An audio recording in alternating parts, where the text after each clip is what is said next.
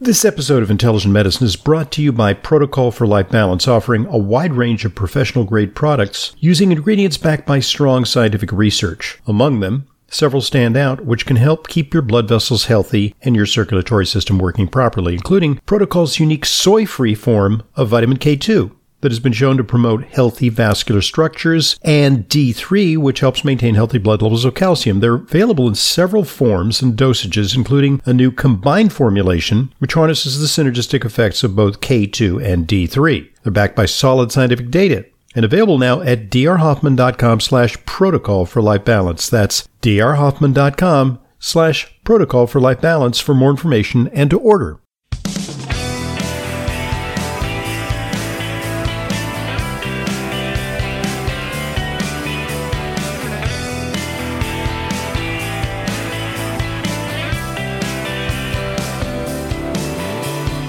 Welcome to Intelligent Medicine. I'm your host, Leyla Mudin. Thank you for joining me, and thank you for your emails. I appreciate your questions, topics of interest. You can email me to radioprogram@aol.com. That's radioprogram@aol.com. So, can our connection to the natural world shape our microbiome? Absolutely. In case you're wondering, our microbiome can be shaped fairly easily, depending on, obviously, what foods you're eating, maybe not so obvious. Changes in your diet, your microbiome will respond to that. Who you're with, the people you are with in your household, in your life, we all share that little bit of holobiome, as Dr. Stephen Gundry of Plant Paradox calls it. It's like a holobiome. We're kind of wrapped in this biome that we're walking around with and in. You know, it's not just inside or on our skin. It's kind of in our airspace, in our little force field, if you will, if I may call it that. So our microbiome is shaped by a whole lot of things. And this particular bit of information here comes from the Institute for Functional Medicine. Can our connection to the natural world shape our microbiome? And the word connection carries a whole lot of weight, doesn't it? Especially now in the time of COVID-19. Is it true that all forms of life are interconnected? And what does that mean? Humans and other microbial communities in nature have been evolving together for billions of years. But how connected are we truly to the landscape outside of our bodies? Can urbanized lifestyles, exposure to pollution, and the consumption of nutrient-depleted and synthetic foods contribute to dysbiotic health patterns? The short answer is yes. These are just some of the questions scientists are beginning to explore as they expand their understanding of the environment microbiome health axis and examine what happens inside the body when humans are disconnected from their natural surroundings. This branch of research actually centers around a hypothesis that is based on the idea that humans have co-evolved with microbiota in biodiverse environments, and that this relationship is vital to the evolution and progression of resilient immune systems. In fact, one study estimates that approximately 22 to 36% of the interperson microbiome variability is associated with environmental factors, and only 1.9 to 9% with genetics. So it's not all about nature, it's about nurture, right? This supports the view that humans are holobionts. I said holobiome a minute ago, didn't I? We are holobionts, a host plus trillions of microorganisms working symbiotically to form a functional ecological unit. Called microbioscape research, how interesting. This field of study examines the environmental microbiome and its relationship with people and nature. It also aims to understand the social implications and functional ecology of these communities, with a focus on their importance for people, place, and nature. And I just want to, as an aside, something to put in the margin or an important note. Our microbiome, we are holobionts. Our holobiomes, we also have a virome. That is, we are also enmeshed with many, many, many, many viruses. In fact, there is a Dr. Bush who asserts that, I think, 38 to the 10th power, or 38 million to the 10th, or something like that, that we have a microbiome, right? We also have a virobiome, if you would, which is really called a virome. And in fact, according to virologists, mammals would not exist on planet Earth if it were not for viruses. Am I planting a seed in your head? Yes.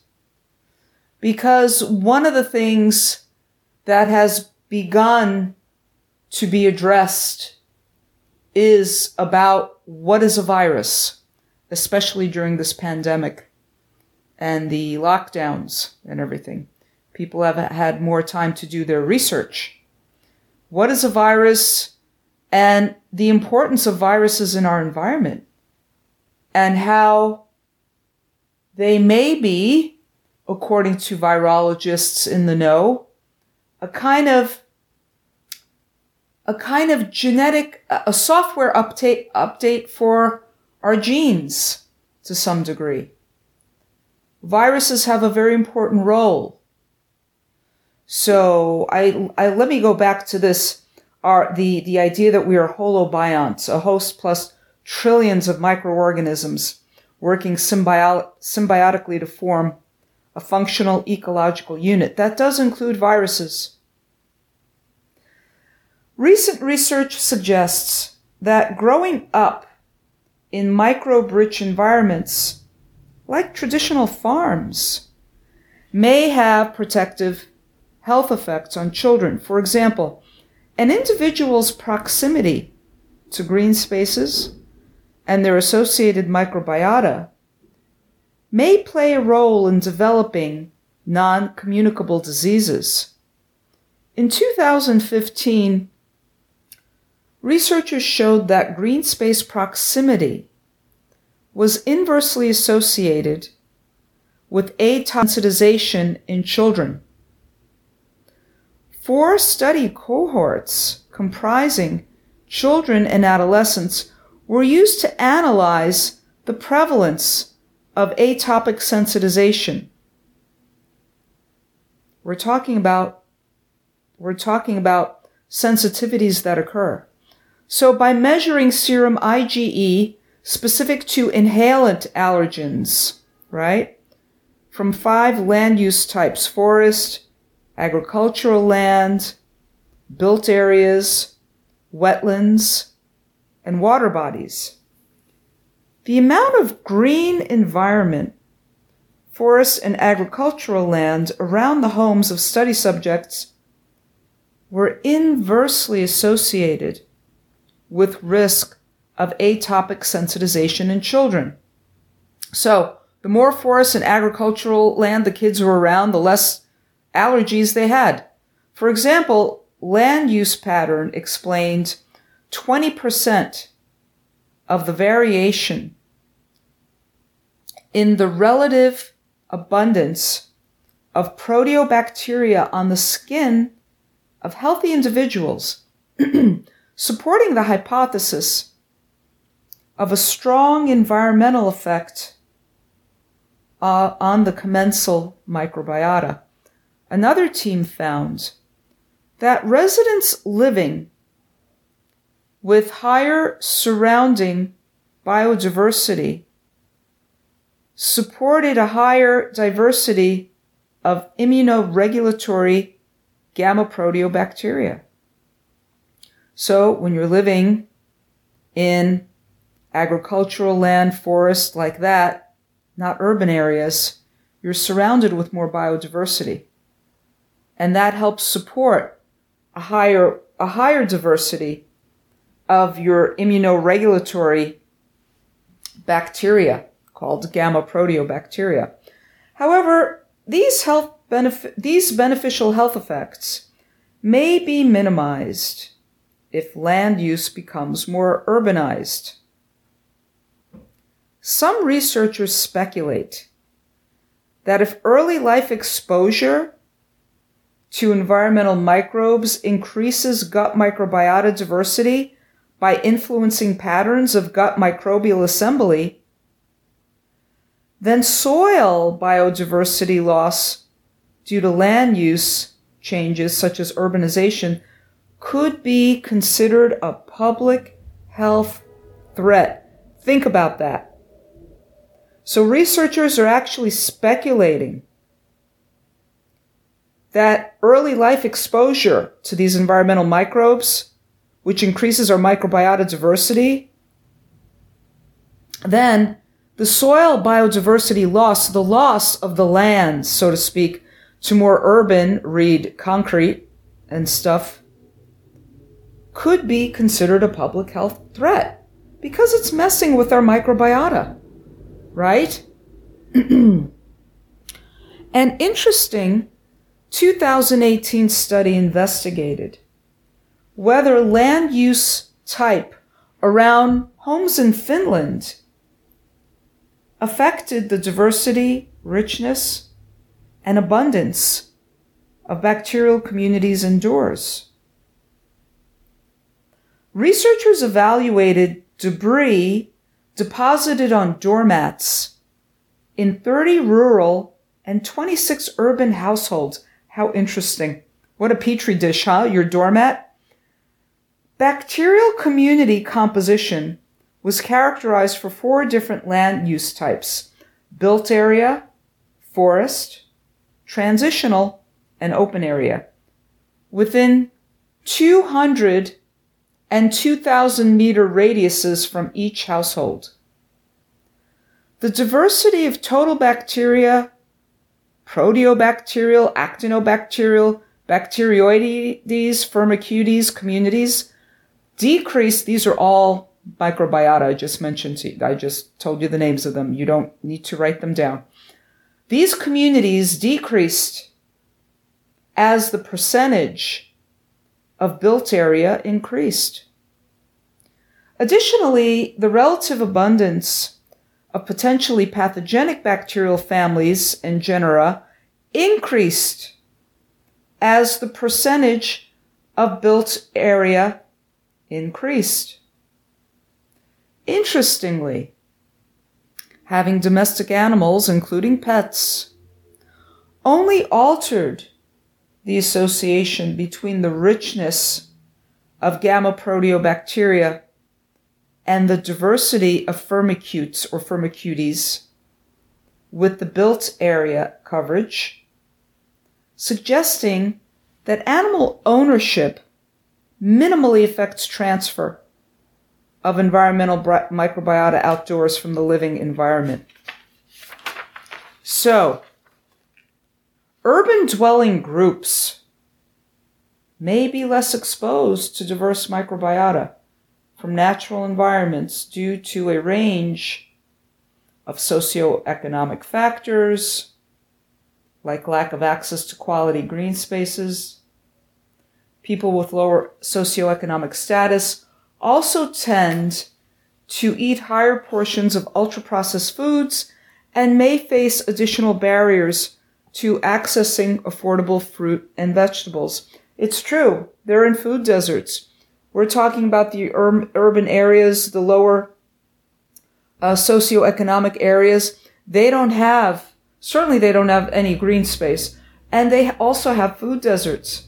There aren't as many good quality groceries or even farmers markets in some places to help toward that end so that people may have access to affordable produce. And it brings to mind when I was younger, and I'm sure it still exists, the Fresh Air Fund, where kids from urban areas can go to the country for a day. It's kind of like a day camp, the Fresh Air Fund. I believe that's what it was. So that would be a fun thing, to get kids out of the city and onto some grass and around some trees and take their shoes and socks off and run around. Remember, we want native electromagnetic forces, native being from the earth, not the non-native like from your router and your Wi-Fi and all that stuff in your home or in your work environment. That's non-native EMF. That's the stuff that's not good for us. But the native EMF from the earth through your bare feet, that's the good stuff. It's good to walk around barefoot. Not on your sidewalk, but, on the grass. And, of course, at the beach. So what are the clinical implications of all this?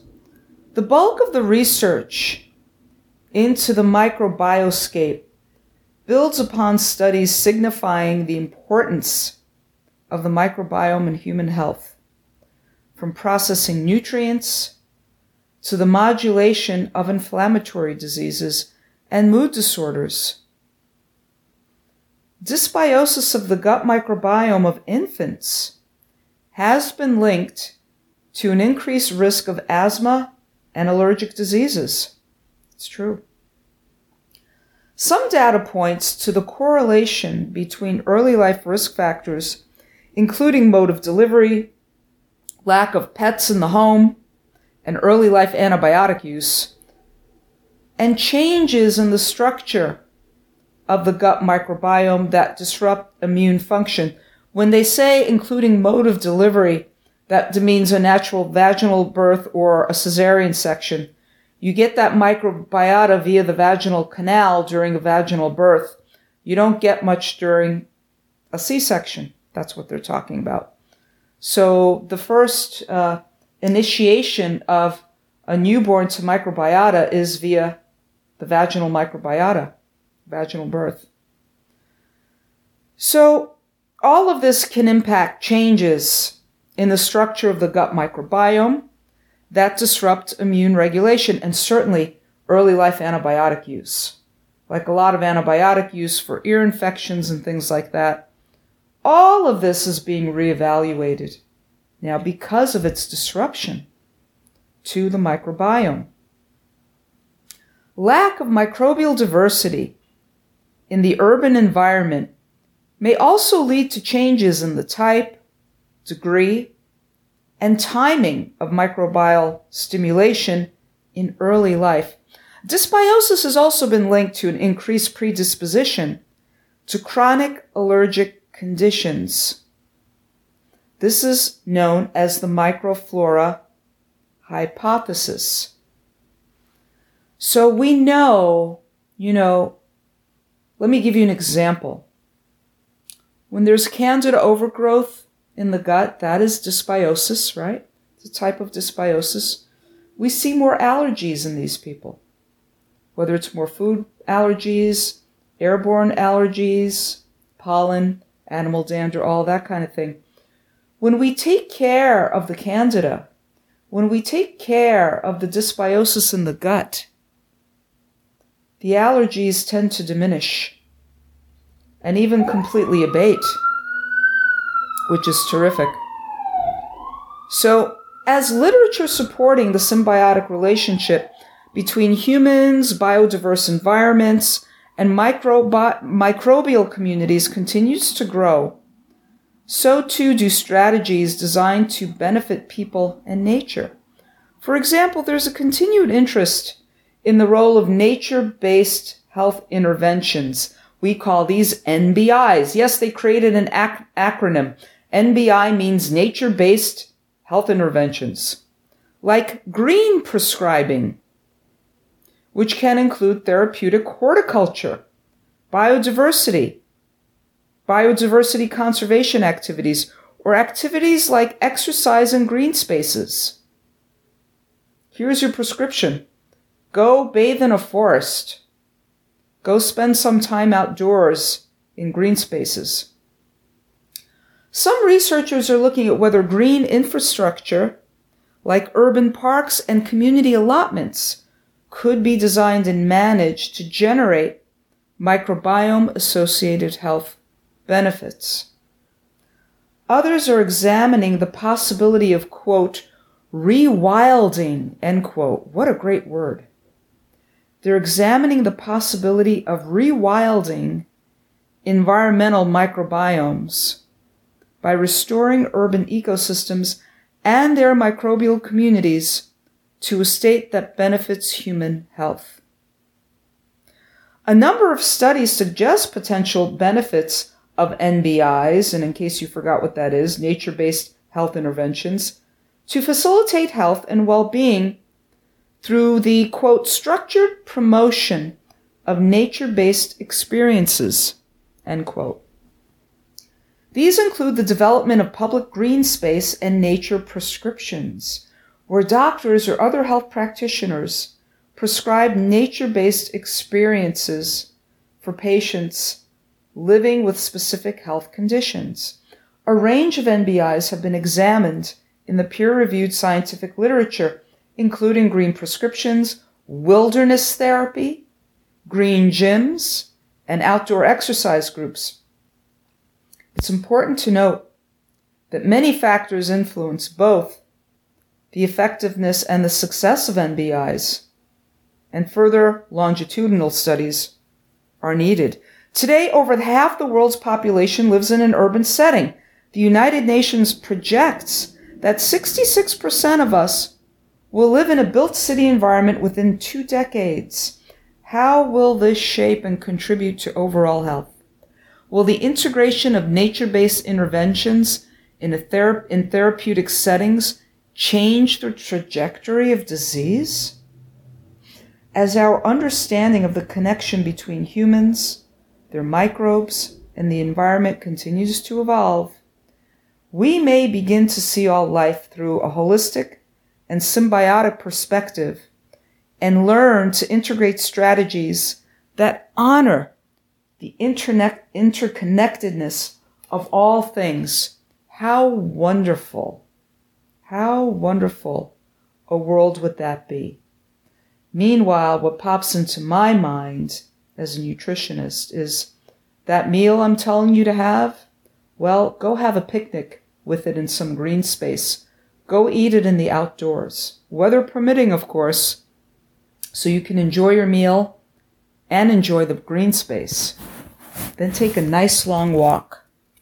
Maybe even enjoy some forest bathing, like I do, out on the East End.